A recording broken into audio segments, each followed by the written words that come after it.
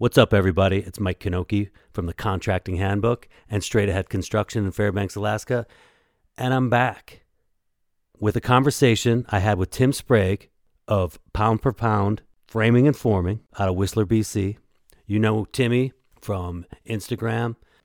We had a great conversation about running a construction company, from the crew. I'm saying you got to use all of your senses too, especially when you're running a crew. But you got to put guys in positions where they can succeed, and then they enjoy their work, and then their progress and their production becomes exponential. And then the business side of stuff. If you broke down all the hours, at this point, you'd probably be making, I don't know, I don't want to do it. I'd probably be making less than minimum wage. So know what you're not good at and hire someone better than you at it. Set up a decent website for your company. First thing you do. That's what you should do. And then if you're looking for inspiration, Timmy's all about it, man. Take every opportunity you can and learn the most from it, because you never know where you can apply it and how much of a better builder or carpenter or plumber or electrician it can make you. Whether we created them or someone else created them, we solve them. Clear, because as a building community, all of us as professionals have shared knowledge and we all become better. Make sawdust, build dreams, baby.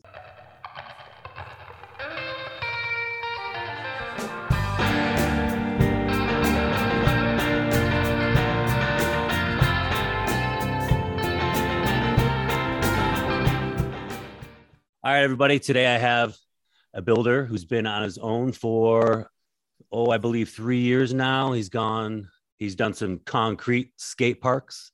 He's now moved on to foundations and framing of new homes. Though he can clearly do it all, you may know him from his framing tip and random job site videos on Instagram, where he cuts 90 studs at once.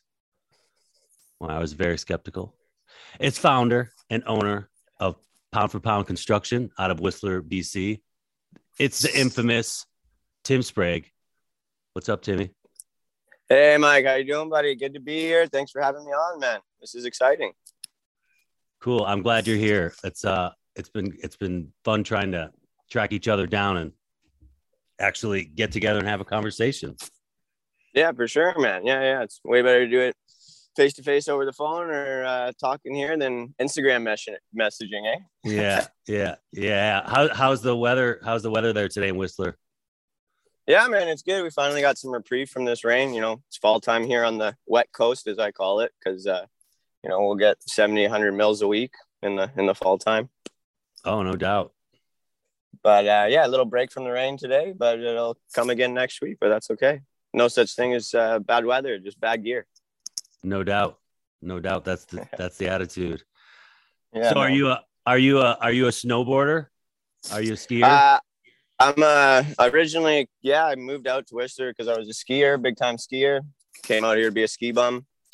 And I kind of found carpentry out here and mostly, and moved out here for the mountains. And but after I've had 4 knee surgeries, 2 shoulder surgeries, so I snowmobile now. I can't ski anymore. But go out into the mountains on a machine under your legs. It's pretty wild. Yeah, that can beat you up pretty good too. Yeah, for sure. Yeah, I asked about. I go ahead. And I was just gonna say, no worse than framing is. So. Oh yeah.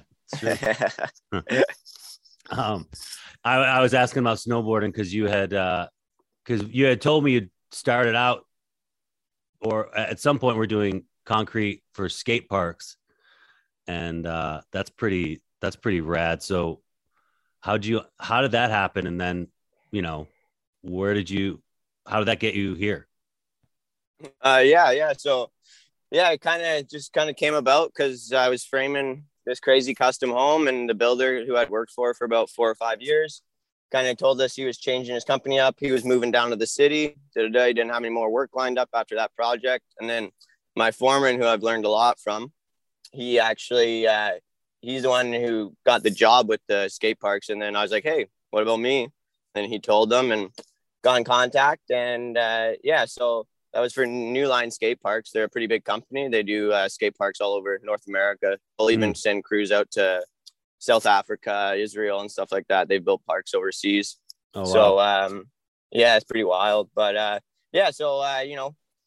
I had to make the decision because I just started my apprenticeship at that point. I think I was a second year apprentice, and I'd gone to school for my first year. And they didn't offer really any apprenticeship with the ITA there, which is in Canada. ITA is kind of our industry training authority. So that's what you register under as an apprentice. So I was kind of at odds if I should go do that or not, because, you know, I kind of felt like I should complete the ITA training. But ultimately I was like, you know, it's an opportunity. Let's see what happens. You never know until you go. And I did that for 2 years, and it kind of worked perfect for my lifestyle at the time. I got to take the 3 months in the winter off. I had enough money saved, and I just got to go into the mountains and, like you said, you know, ski or snowboard and enjoy it. But yeah, and like I said, at the end of it, it was an awesome experience, man. I learned more than I thought I could have, and because we did everything. We'd show up, flat lot. They'd rent us the machines. We'd do all the excavation work ourselves. Nice. We'd cut it down. We'd do all the fill, all the packing, do all the drainage. We'd work with the geotech. Then we'd form everything. Then we'd do all of our own concrete. We had a ticketed welder on site. He taught me how to weld. I did most of the handrails and all the coping for most of the bowls after that. So I learned tons. And then we even did our own survey with like a Leica 3000. Learned how to use that. So like a total station. Yep. Yeah. So the whole point, I guess, long colluded. My whole point is take every opportunity you can and learn the most from it, because you never know where you can apply it and how much of a better builder or carpenter or plumber or electrician it can make you. Yeah, that is awesome that you had that hands-on experience at the beginning, especially with the foundation work, because that is where we start. And exactly. When you understand that, you understand the structure so much better.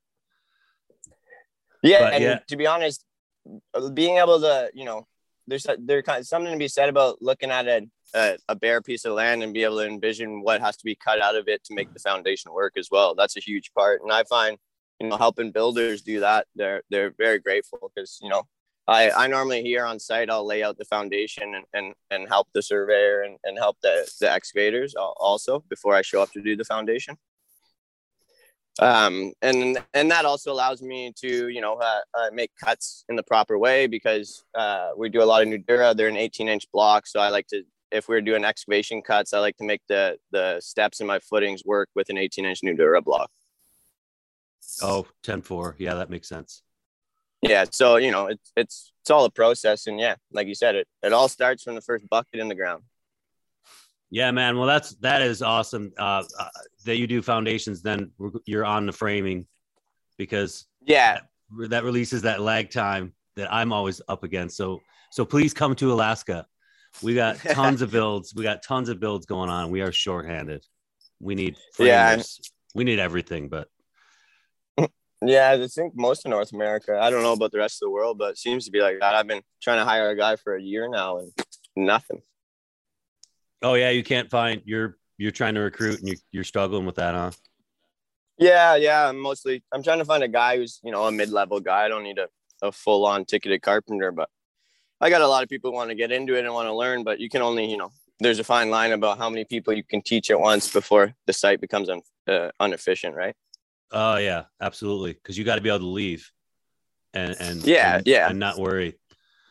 Yeah, or I find, you know, and that's always what I'm battling. I find, and the biggest thing about, you know, running a crew, running a site is, you know, as much as the carpentry aspect, it's managing people and managing personalities. And if I spend time managing personalities and instructing too much, then I'm actually not, you know, my tool belt's on, but I'm not actually doing much work. So there's a fine line I found between, you know, instructing and being able to work myself. If I take too much out of working myself and instructing too much, then the site becomes not efficient. Yeah, that's pretty much what my next question was, is how you wrestle with you know, busting out work yourself and then overseeing other work and quality control, because you might be with one guy over here, but you got a guy or two over there, or one guy just alone with a nail gun. And that's where. And then if he puts 100 nails in something wrong. Yeah. And I think that's where, and guys can probably speak to this, but wisdom and experience comes in to speak. And I use all my senses, I'll be and it takes a lot out of you too. It really does. Cause I'll be have my head and I'll be laying out a wall plate while I'll be helping Buddy and instructing him how he's framing a wall next to me. And then I'll also be listening to the guy across the site, like you said, with the nail gun, because I'll know by sound if he's nailing properly. And all of a sudden I'll hear something and I'll stop and I'll be like, oh, no. I'll be like, no, because just by sound, that's what I'm saying. You got to use all of your senses too, especially when you're running a crew. And it takes a lot, but, and the goal is, train them right. And it's always going to be like that, no matter if you hire a green guy or an experienced guy, because every crew runs different and they run different systems. So everyone has to get incorporated into those systems, but you have to believe in them, I think, enough. And, I don't know, like I said, I'm only 3 years into this, so I'm still learning everything, learning a lot, and nothing's tried, true, or proven yet. So, but I think, I strongly believe if you put in the effort and the time to teach and train people your systems, your way, the crew will pay for itself eventually. But you have to make those investments now. It's like anything else in life, right? Yeah, I completely agree that investing that time in your crew and really training them you have to put that time in. And it's frustrating when you get someone who's not learning. It sounds like you have a pretty rad crew. And then it was interesting that you brought that up about you hear the nails going in wrong. You hear the gun firing and you're like, no. Cause I was talking to Marcus from Broski Builds, Marcus Nauticall, a couple months ago. Yep. And he said the same exact thing. It's like, no, when I hear the gun, it's like, run over and stop. So it's all senses it takes, and even not even for a foreman, everyone should be using all their senses all the time. And that's what when guys are learning how to nail a wall, I'll purposely go and I'll be like, okay, nail this. You hear that? Okay, now nail next to it. Do you hear the difference? Yeah. Right? And that's like that's one of the first things is, I don't know, going back to social media, I've got a little bit slack. Some guys ask why I don't snap out all my sheeting on my walls for my studs. And I don't know. I've never done that. I've never been taught that. So I just teach the boys how to use their senses and nail like that. Yeah. It's funny when you got to teach someone the sound of a nail going through plywood and not hitting something. You're like, how come you can't hear that? Yeah. And I was there. I was there at one point. Yeah. I didn't know either. Yeah, exactly. And I got pretty good at that. And, sometimes I find myself frustrated, but it's a big thing that, I think Marcus there actually commented on this as well. On one of your things is not expecting all your guys to be as good as you. It's not 5 of me on site. So you can't expect that. You have to, you have to allow, and your expectations have to allow for some mistakes and things to be done a bit different than your hands would do. Yeah, you're reading my mind here. This is right where I'm going, because this is expecting everybody to be you is our biggest failure as leaders. Yeah, exactly. And that comes back to, like I said, it's half the job of being the crew lead or the project manager or the lead carpenter on site. What I always say is managing personalities more than managing carpentry. And putting guys in positions, and that's what I believe in, right? And it takes a bit of time, but you got to put guys in positions where they can succeed, and then they enjoy their work, and then their progress and their production becomes exponential. Well, you're miles ahead of where I was when I was 3 years into my business. I didn't have people yet at 3 years, but that kind of wisdom will take you far, because you really do have to put people in positions that match them, at least until they're comfortable with what they're doing. And framing is so fast and furious, and expectations are so high for progress at the end of every day. And it's stressful for people that are learning, because nobody likes failing. Nobody likes letting the boss down, or letting their team down. Everybody wants to do their best and, get a high five and have people pat them on the back, Yeah, of course. And, and I think, and no one enjoys being bad at anything. Right. Like, Yeah, and that's what I've always said, why not try your hardest to become the best you can be? Because everything's more enjoyable when you're good at it. it is. But it takes you putting those people in, and that comes back, putting those people in the positions to succeed so that they can be good at it. So then they do enjoy, and then your crew runs efficiently and everyone's happy. Everything's jiving. Is your work primarily contracted through general contractors or direct to clients or what? Mostly. So, yeah, it's, I haven't done any client builds. It's mostly been for builders. And that's kind of because, the Whistler, I kind of saw a need for it. I came up under a builder for years here. I was his right hand man. I was his project manager. Really good guy. He amazing dude. He knew I always wanted to go on my own, and he helped me and led me to this path. So I got to, and he's a good friend and always will be. So, and as soon as I wanted to go out on my own, he helped me. He let me see all his bookkeeping as we were going, so I could in the future understand budgeting and stuff for framing. He'd let me see how much it cost us on those projects, so then I could understand for future projects how much it would cost me to frame it. That is awesome. That's so cool to hear. I mean, I most people don't have a mentor for this stuff. We just don't, and that's a struggle. That's very cool. Exactly. And a lot of it, I've just been, it's been trial and error, QuickBooks, all that stuff. But he is definitely, I'll give him a shout out. Ringmaster Construction out of Whistler. His name's Randy Warm.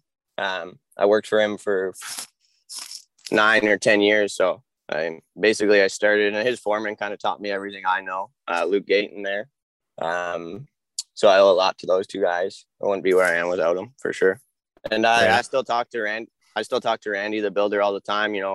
He's got, I don't know if you're watching that deck video. I was doing that deck, that exposed blue lamb deck there. And with the elevations, I ended up having to plane that big planer is actually his. So, I'll call him up. Hey, can I borrow a 12-inch planer, man?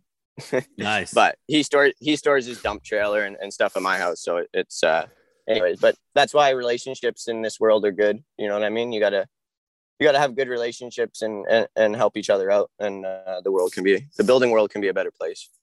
Oh yeah, I'm with you on that. When my subs need one of my trailers, just like, come and get it. Come and get the key, and it's yours. All that stuff. Yeah, exactly. Right. Like, it's whatever makes it smooth, whatever makes it easy. Right. Yeah. Yeah. Because, and we don't all want to buy every single thing. Most of us, I do, but that's probably an issue I have. Well, I'm with that. It's just that some tools you're only going to use once or twice ever, so I don't buy. For sure. If there's a one-off tool, you go rent it. Say you got a steel beam and, the steel shop messed up some holes. You're going to go rent a mag drill for 20 holes. I'm not going to buy a $4,000 mag drill because I don't mag drill holes all that often. Yeah, I got a buddy with a couple of those, so I'm set. Oh, there you go. Exactly. Yeah. And that's why you don't need to buy everything. Like you said, you just need to have friends who have them. Yeah. Yeah. And it goes both ways. Like, he might have a trailer, so you use his mag drill, he'll borrow your trailer, and and that's what it's all about. Oh yeah, that's my buddy Matt. He's a diesel mechanic. He's got all kinds of stuff that I would never even touch. Yeah, those are good friends to have. Mechanics, they're good friends to have. Yeah, he if he ever hears this episode, he'll be rolling his eyes, going, "Oh my, that guy owes me so many favors." Yeah, I got 2 mechanic buddies, a small engine mechanic who helps me with my sled all the time, and I probably owe him a full framed house at this point. Yeah, they're like, they see you calling, they're like, "What's he need now?" Yeah, no, exactly. So then, how long has it been since you went off on your own from Randy? I started subcon. So like I said, he helped me. So I all started on my own under Randy. So I went from being an employee, and he helped me go subcontract, and then Gotcha. Slowly hire on guys under him, and then transferred to them being on my payroll. So I've been subcontract now for 3 years. So I've done 2 builds without him and then 2 builds with him under subcontract. Cool. Yeah, those are pretty big builds you're doing, it looks like.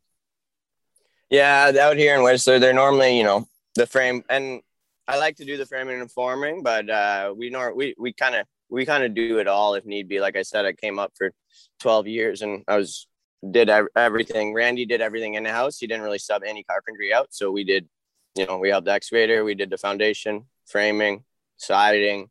We did all the slab prep. I did most of his, small slab placement and finishing or any exposed walls or anything like that. Concrete hearths. Then we do all the hardwood, interior finishing, MDF trims or oak trims, whatever it may be. That's awesome. But experience. I do think, yeah, and coming to that is I still believe in, I do get guys and they're like, oh, I just want to frame. But I strongly believe before you just become a framer, before you just become a former, before you specialize, you should do it all. You should do a couple full builds. You should see how the slabs work. You should see how the windows go in. You should see how the trim finishes to the windows. Because then once you go back to frame it, you can be like, hey, there's 3-inch oak trim spec'd in this house. I can't fit trim on that window. Maybe when I frame it, should I move that window over so I can get a nice reveal in the corner? Yeah. But that takes seeing the trim go up in a house. You're not going to learn that by just framing a house and leaving, right? And all that, and also like blocking out your plumbers and electricians and putting nails in plates where they shouldn't be, where drills are going to come through and break because there's nails there and that kind of thing. So yeah, I kind of came up in that. I worked for a framing crew in Colorado. I didn't know anything. I was ridiculous. And then I worked for this general doing finished work and still didn't really understand the concept of a house because I didn't really understand everything about what was inside the walls. Then I built a couple of my own because land is reasonable where I live or was. And I was going to say was. I've looked. Yeah. But built a couple of my own from start to finish, and then I was like, oh yeah, this is what I'm doing now. Yeah, yeah, and I'm sure that's probably those 2 houses you probably learned the most in the shortest amount of time. Yeah, the concept of the system really just settled in with me. Yeah, exactly. And I think I forget who said it. Maybe it was Steven there, architect. I think you just had him on. But a house isn't just a stagnant structure. It's a system, and everything has to work together. Yeah. So are you glad you made the leap into working for yourself? Yeah, man.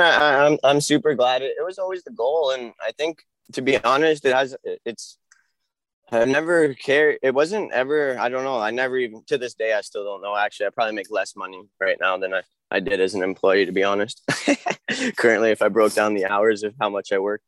But ideally, that's just starting off. But anyways, the whole point of that is it's more for the freedom to frame and to build how I want to build and build and what's the proper word?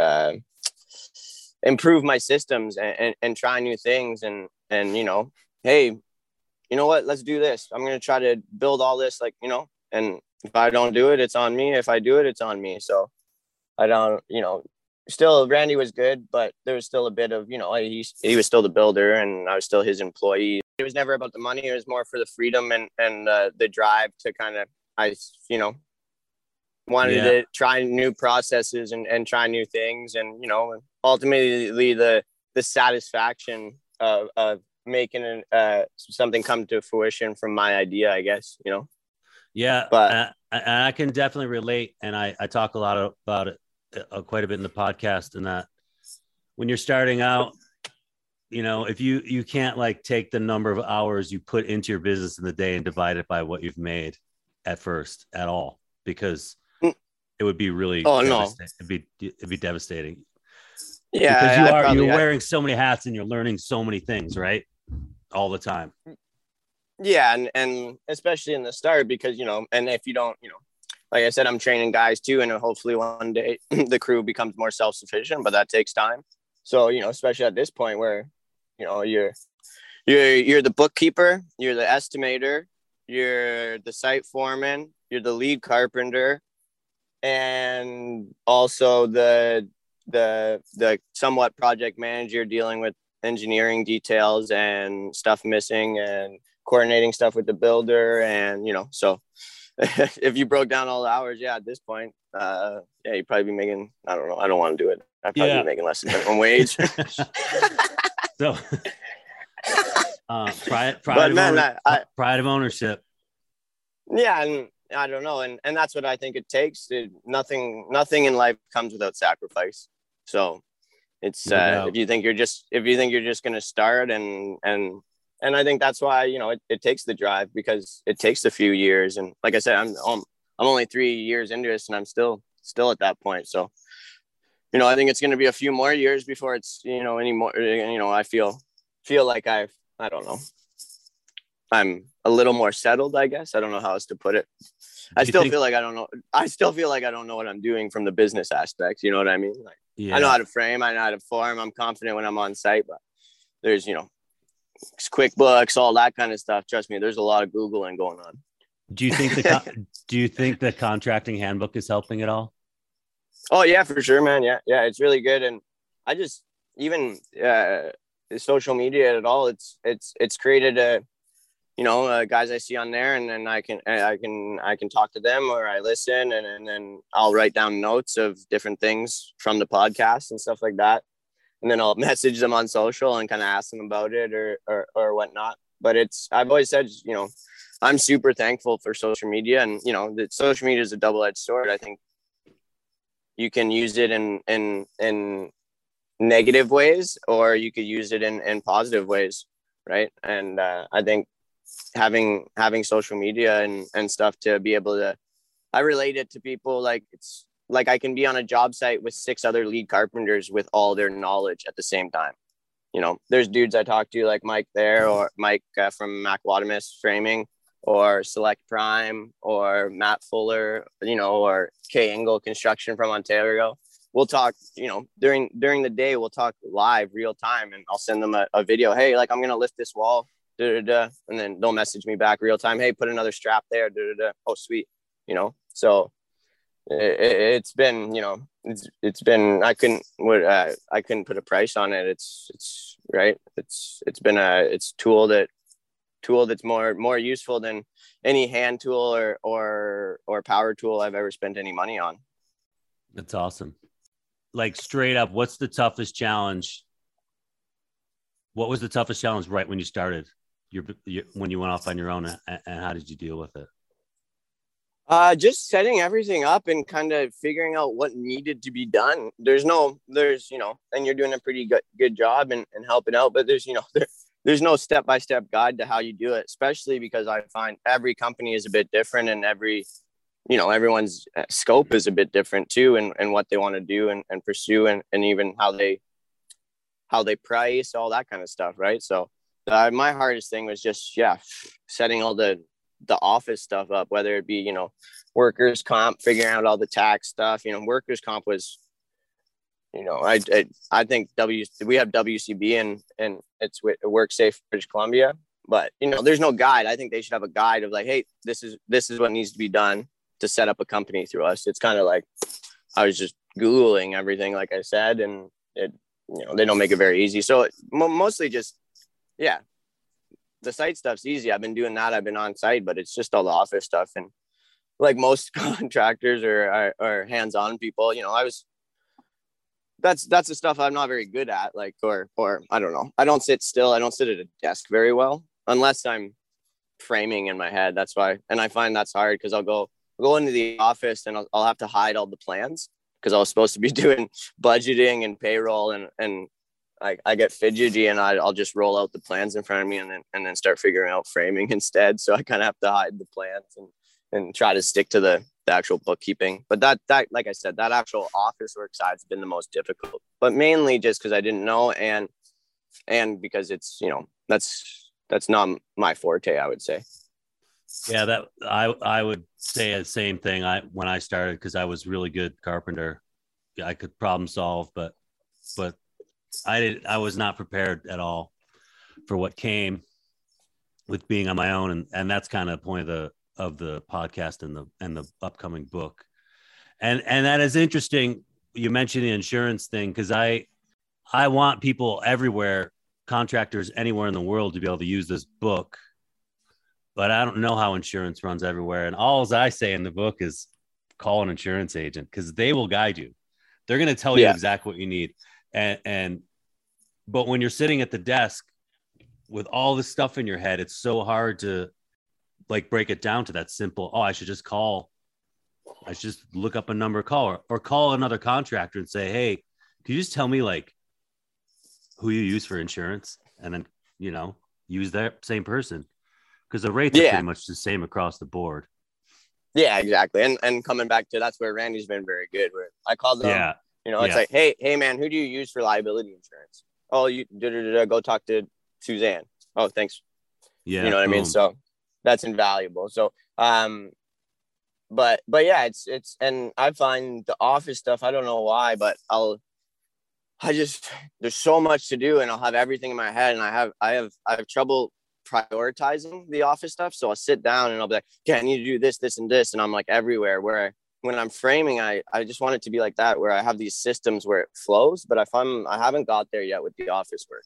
I haven't been able to put systems in place and sit down in the office where I can flow through stuff. It all seems so sporadic. WCB. Oh, I got to pay GST. Oh, and I'm just like jumping back and forth. I find all the time when I'm in the office, and then I don't know. It just always feels super hectic. Yeah. What I started doing with that kind of stuff is setting aside a couple hours on Fridays.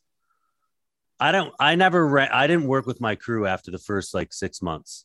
So once I had a crew, I realized I had to just not be with them. It was too much. And so, because I had too much other stuff going on, but on Fridays, those priorities, I set aside like 2 hours that I need to deal with these certain aspects of the business every Friday. And that just helps systematize some of it in a specific order, where then it all became very rote memory. I just kind of started flowing through stuff, because I know how overwhelming that sitting in the office is. And then you've got all these other things going on a job site, and you want to be there too. Yeah.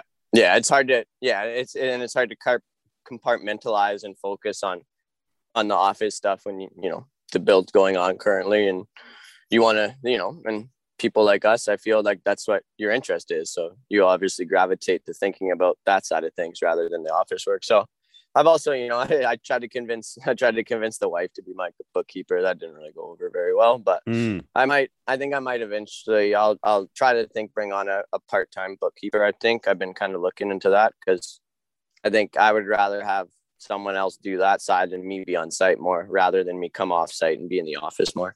I think that makes sense. I think I highly recommend getting a bookkeeper. There's bookkeeping services online. There's definitely a local bookkeeper that's going to charge you for 2 hours a week or something, and just make sure all your stuff's lined up. Oh, yeah. Man, and I've tried that. That makes such a big difference. And having a CPA, for your taxes. Oh yeah. So you don't have. Yeah.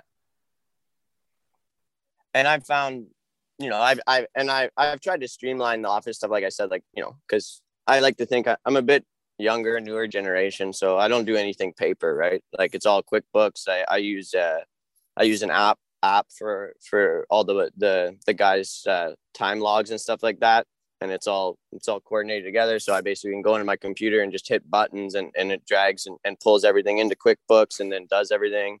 And so it's nice and easy that way. But so it doesn't take me much time, but there's still, I still think a bookkeeper, would be very beneficial, because, they're the professional at it. That's what they do. And, I don't do that. I frame, that's where I have most of my time, and building is where I have most of my time. So, yeah. And I think you make more money once you start farming some of this work out, because you can really focus on what you're good at.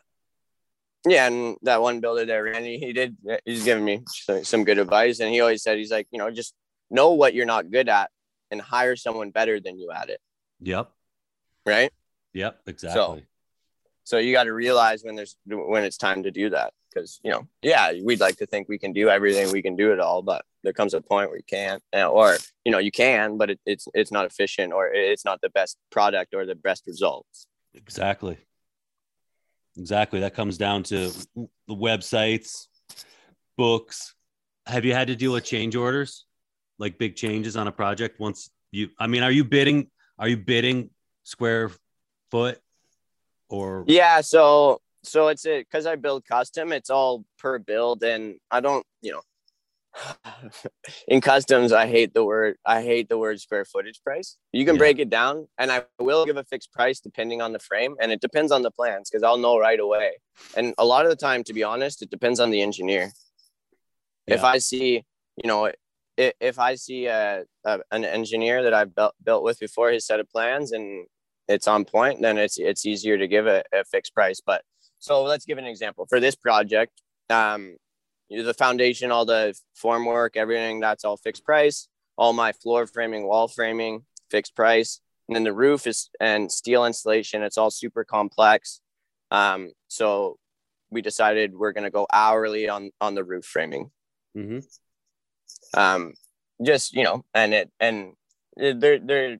There's a fine line, and there's a debate on that. And well, I find a lot of builders are cost plus in Whistler, and there's a time and place for that. But I think there's also a time and place for fixed price, and that's why I want to do fixed price as well, because not creating I find it, a lot of guys scared because they think just the quality goes down. But I think where's the drive to do anything better if there's no incentive? Do you know what I mean? Mm-hmm. So if you can build more efficiently and still do the same quality, well, I want to progress. I want to get better. And to me, that's getting better. But if I get better and just keep the same hourly rates, then I'm not making the money for my improvement. The builder or client then benefits from me improving.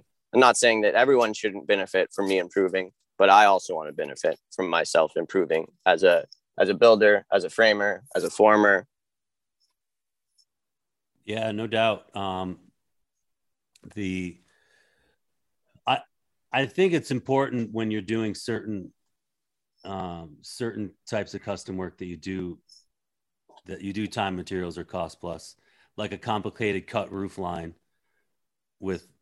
that's engineered and going to require cranes and lots of meticulous work, because you can't bid that. You can't tell how long it's going to take. Especially because your guys haven't been up that high doing that kind of work for very long, so they're going to be slower. Yeah, and in a complex roof. Sorry. Oh no, and then I always encourage my crew to move slowly when they're up high. Like, just think about what every step you're taking and be careful, because there's a lot to think about. You got tools hanging all over you, and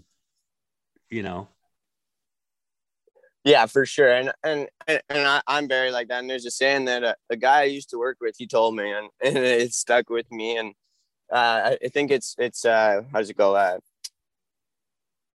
Slow is smooth and smooth is fast. And I think that very much so applies to when you're talking safety and being on the roof. Mm-hmm. I like that just because you're running around like you're a chicken with your head cut off doesn't mean you're doing anymore. If you're moving smoothly and efficiently, but taking less steps and not going as fast, you can still be doing more. Just because you're moving faster doesn't necessarily mean you're doing more. Yeah. Yeah. Fast and furious can definitely lead to mistakes. So. Yeah, for sure. And there's a fine line too. And that's another saying I've heard that a framer once told me too. And I still believe in that. Right. And he said it's if you don't mess up once in a while, you're not trying to go fast enough. And mistakes are going to happen. And, and that's what we strive for. We're just problem solvers. That's all we do all day as carpenters. We just solve problems, whether we created them or someone else created them, we solve them. but yeah, and coming, full circle back to the pricing and stuff like that. Yeah, it's very job specific up here, and depending on the project and what the builder and the client want to see, and how they want to go about the build. It kind of, I'm not trying to set myself, I only do this or I only do it this way. It's because I build custom, and up here every single build is so different, and each builder is different, that I don't think I can set in stone, hey, I'm this much a square foot, or or I only do fixed price, or I only do hourly, or it's job specific, builder specific, and what's going to work best for that project. Yeah, and you can't sell yourself short. You got to make money on the projects, especially if you're doing a couple big projects a year. You got to make sure you're covered. Yeah, and that comes to, I have a buddy, and he runs a carpenter, his own contracting business, kind of framing and carpentry himself, and he's a little more north, and he does more, he'll do a barn build, he'll do a little log cabin, he'll do a deck. So he's more 2-week, 3-week jobs. And we've talked about numbers, and he's like, I don't get it, why do you do those big projects? Like, I don't think there's as much profit. Like, I don't think there's and breaking it down, I don't know if there is either, but I don't know, like, coming back to why you asked why I started on my own too, is I didn't get into it for the money, and I like building customs. It's what I've always done. And coming back to what I said before, I think it's what I'm good at. I'd like to think, but so it becomes more fun, and I don't know, there's something pride to be taken, I'm not saying it's not complicated, but like a square deck that's just joists on drop beams is there's not much thought, or there's not much figuring to do, whereas I like the aspect of problem solving and figuring out stuff, and being able to get on the engineer's level and talk with the engineer and figure out issues that they're even having, right? And I really love that aspect, and that comes to the talking to about schooling and university and stuff like that, where I think it's funny that coming up I was always I don't know, pushed to go to university. Like, you're not going to make it in life if you don't go to university, was basically the mentality where I grew up, at least. If you went to trade class in high school, you were kind of a loser, you know what I mean? Like, you weren't going to make it in life. Same where I grew up.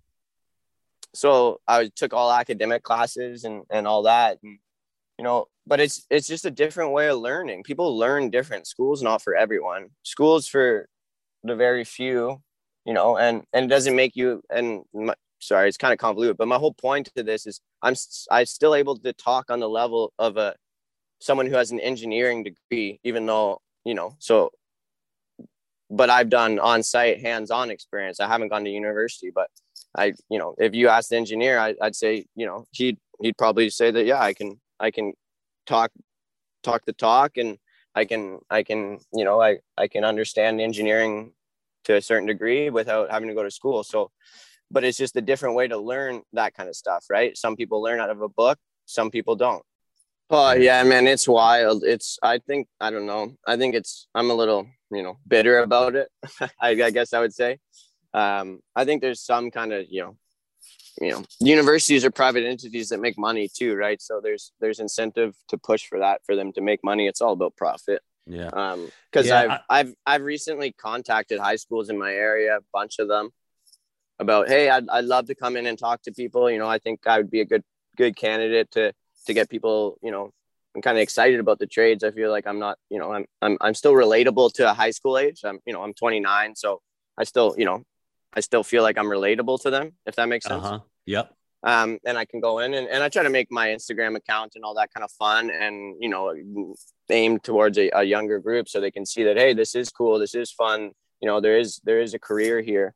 But my whole point anyways is, yeah, no one's got back to me. I emailed all the schools, called people, guidance counselors, hey, donating my time, I'll come talk to your shop classes. I'd love to even talk to not even shop classes, because like I said, in high school, a guy like me, I feel like, could have changed the world for me.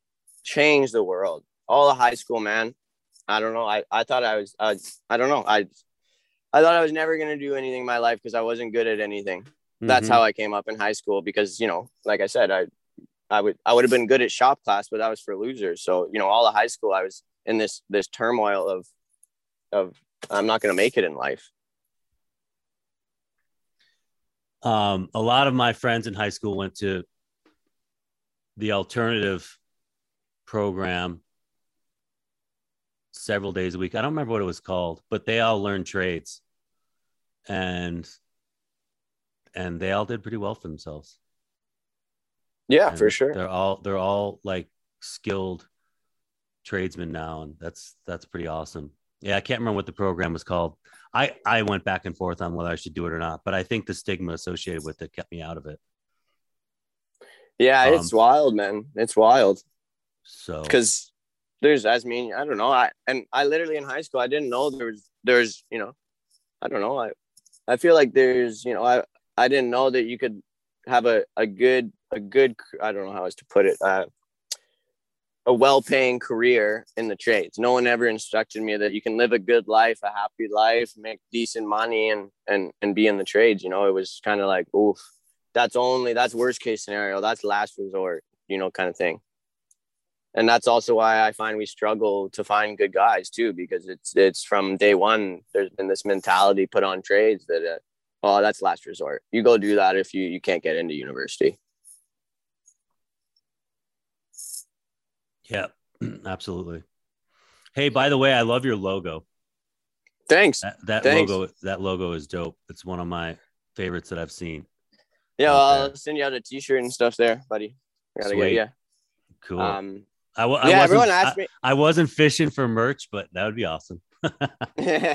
All good. Yeah, everyone's asked. I just got, anyways. I'll give everyone t-shirts who wants them. I just, even like me this morning, I'm on site running around. I was late for this thing. I'm pretty busy, and like people have asked, and I just, So everyone who asked, if they listen to this, I'll get you t-shirts. I just don't have time to box everything, postage them, and it'll happen though eventually when I get some time here. Right on. But thanks for that, man. Everyone asked who designed. I made it. I designed it. I drew it. I just had the lady, my friend of mine. She's a graphic designer. She just put it into I'm not a good drawer, but I kind of sketched it out in pencil, and then she just put it in a computer. She's the one who helped me set up the website and stuff like that too. So, sweet. And just a note there. If I don't know anyone listening, I think still in this day and age, set up a decent website for your company. First thing you do. That's what you should do. Instagram's awesome. It's all awesome, but you should a company website with a company email. I don't know. And like I said, I'm new to this, but I think those are great things because a lot of people have said that, they always ask, about my website or even financing and stuff. Leasing, I was just purchasing a machine, and that was a question they asked if I had a website, and I had to give them my website. So anyways, but I think. Sorry. Do you have I agree with that. Do you have a Google My Business account yet or set up? No, I actually don't have a Google one. But I did. When I first set up anyways, there's tons of learning in business. Yeah, there's a whole nother app. The Google one's super important. Just to claim it. I'm sure it's probably already there by Google, but if you claim it and then start getting reviews there, then Google super indexes you, and it knows that you're getting good reviews, so it puts you to the top of all the searches. It's pretty rad. Yeah, no, that's really for sure. important. That's the thing. Yeah, that's the thing that I've been meaning to do. It's been on my list is the Google actually thing, but because it goes in hand with back to learning so much about business. When I set up the website, there was I had to go over with that graphic designer. You have to do a bunch of things in certain ways in the website so that when you search in Google, your website actually comes up. Because if you don't do any of that, when you search in Google, your website won't come up. And there's actually companies that now that farm this. I forget what it's called, like SEs or something like that. SEO. SEOs, yeah. Exactly. Yeah. So there's so much to learn, man. It's crazy. Yeah, the person who set up your website can probably do some pretty quick SEO for you. But if you have that Google My Business thing, which really doesn't take long to set up, you just got to wait for the postcard to come in the mail to verify. And I think you can actually do it electronically now that you own it. But it only takes a couple minutes to set up, and it just makes a huge difference. Yeah, exactly. Yeah. No, it's huge. And yeah, I need to, that's the one. Actually, thanks for reminding me. I'll probably do it this week about the Google thing. I've been meaning to do it for like the last year. That should be that should be moved to the top of your priority list right now. Seriously.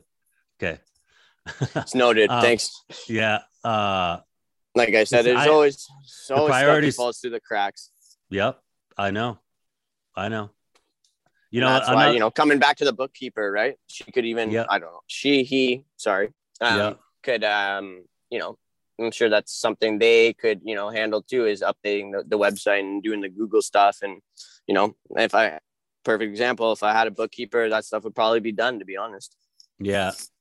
I can't emphasize enough how much that Google page matters. But with your business where it's at, getting some things under control, things are cruising. Are you going to expand? Are you going to try to have a bigger crew, or are you just I think I'll keep it small for a long time, man. I think growth can be a killer of many things. And it's like I said, it's never been about the money. So just running multiple jobs and getting hectic doesn't sound like what I want to do.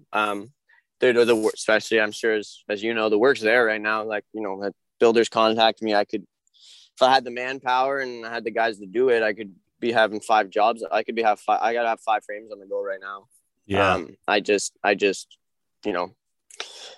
I think, and that's kind of what I want to pride, until I have a guy, going back to talking, it's not 5 of you on site, until I have a guy who's trained, who I think is basically me, I will not start another job, because I like to think that the builder or the client, they hire me because I'm on site, if that makes sense. Yeah.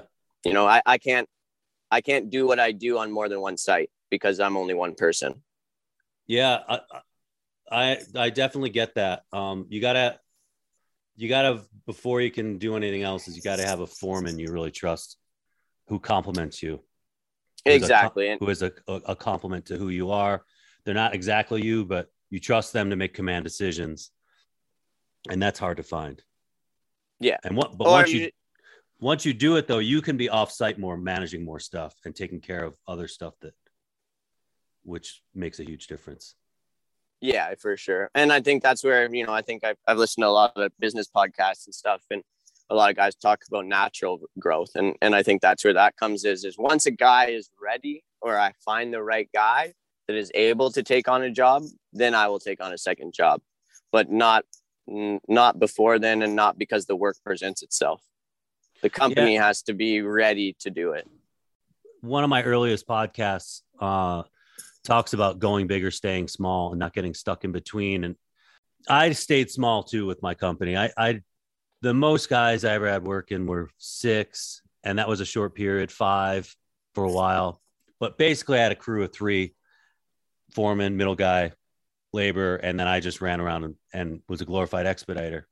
If things got skinny, it was easy for me to pivot. Yeah. And when things got skinny for the bigger companies in town, it just didn't work out for them.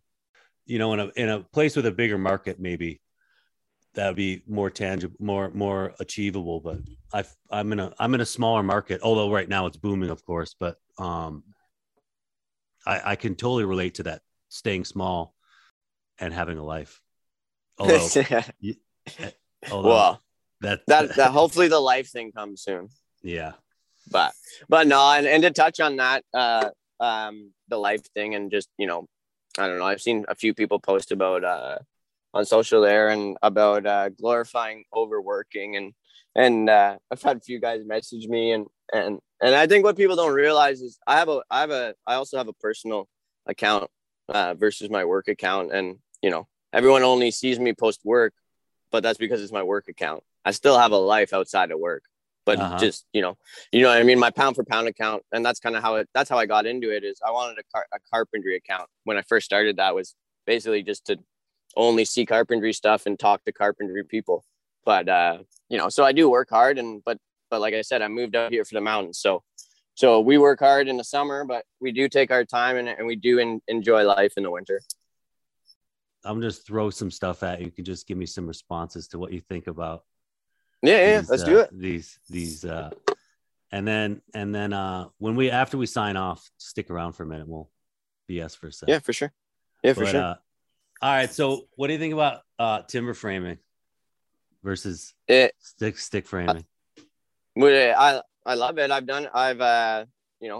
I've done some timber framing myself. I've also one of my first roofs as an apprentice was a whole explosive glue lamb prefabricated roof by Durfeld here. It was really cool, man, to see. We got to go to their yard and some of that. I don't know if you've obviously heard of Maffel, the company. Some of the Maffel tools they have, it's unreal. The Mortar Centennial joint and stuff like that. I love timber frame, man. If I'd go back and do a whole apprenticeship and only do timber frame if I could, and coming back, I love foundations, but I don't know. I just like wood. Yeah. I like sawdust. That's exactly. That's what I want on my clothes at the end of the day. I don't want grease or yeah. Make sawdust, build dreams, baby. Yeah.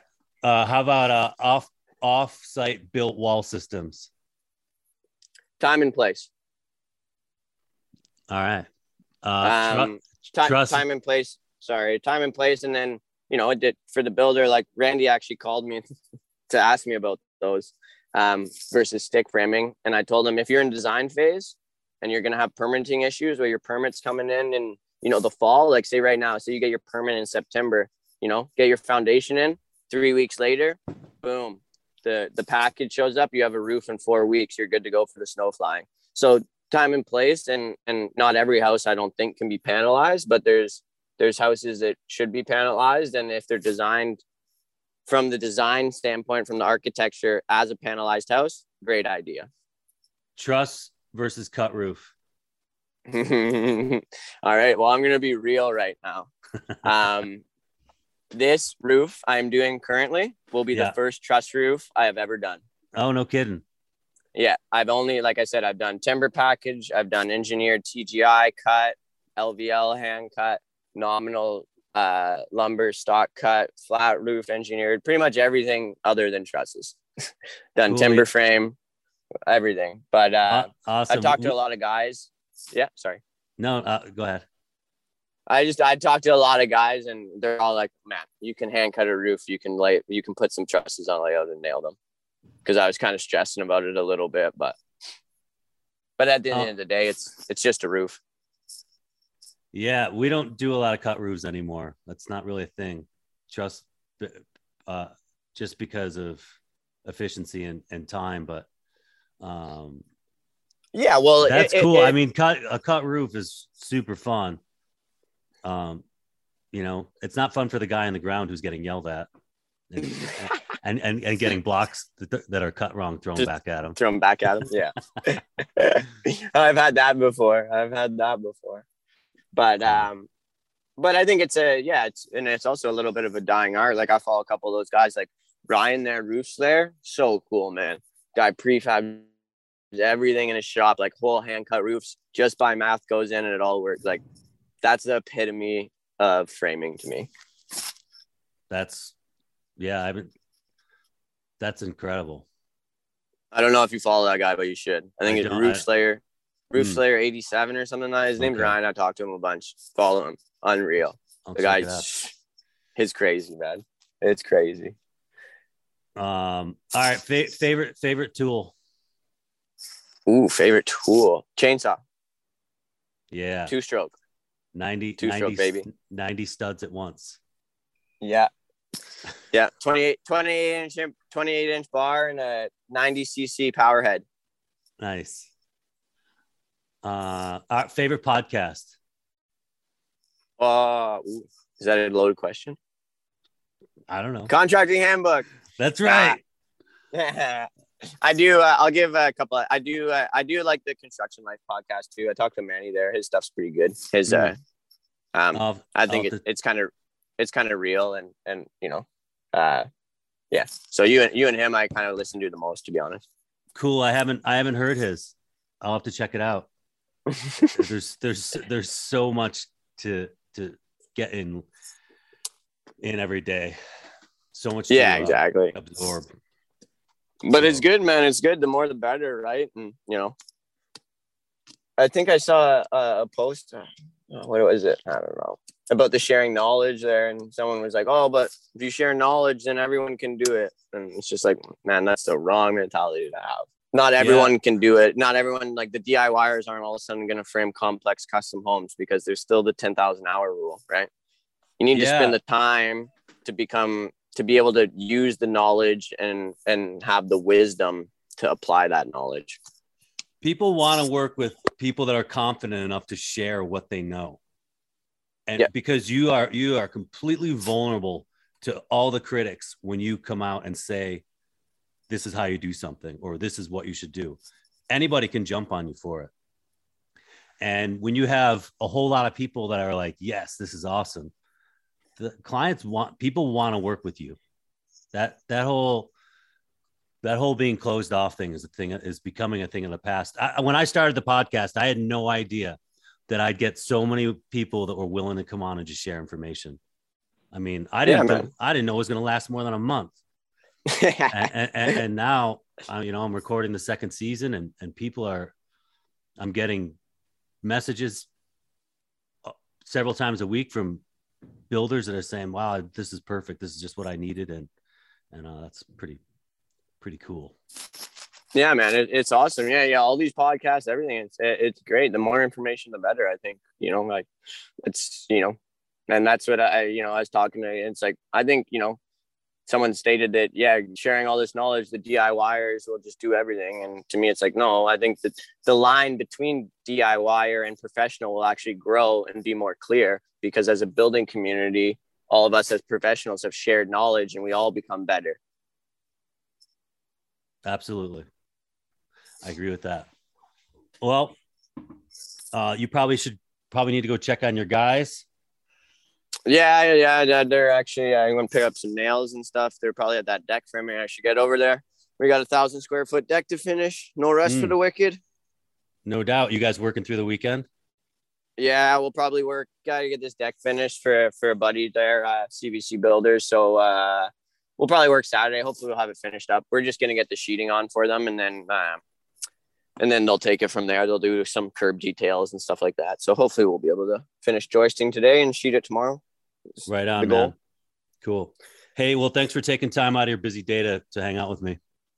Yeah, of course, man. This has been awesome. And maybe down the line we can do a part 2 or something like that. I feel like it could be endless. Yeah, definitely. Cool, man. All right. Well, we'll catch up soon, Timmy.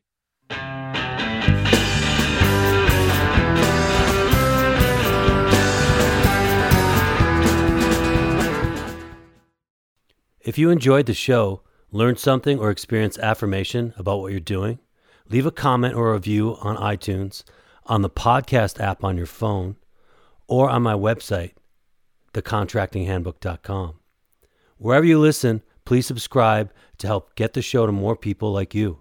Remember, the work we leave behind us is our legacy, wherever we are in the world. Find me, Mike Knoche, Knoche, on LinkedIn, Instagram, at The Contracting Handbook, where there's always a conversation. Follow me on Twitter, and don't forget about the Hammer app for tradespeople. Also, if you found value in the content and feel like making a contribution to my travel funds, go to my Patreon account, www.patreon.com/Mike Knoche, Mikeknoche. That's all I got.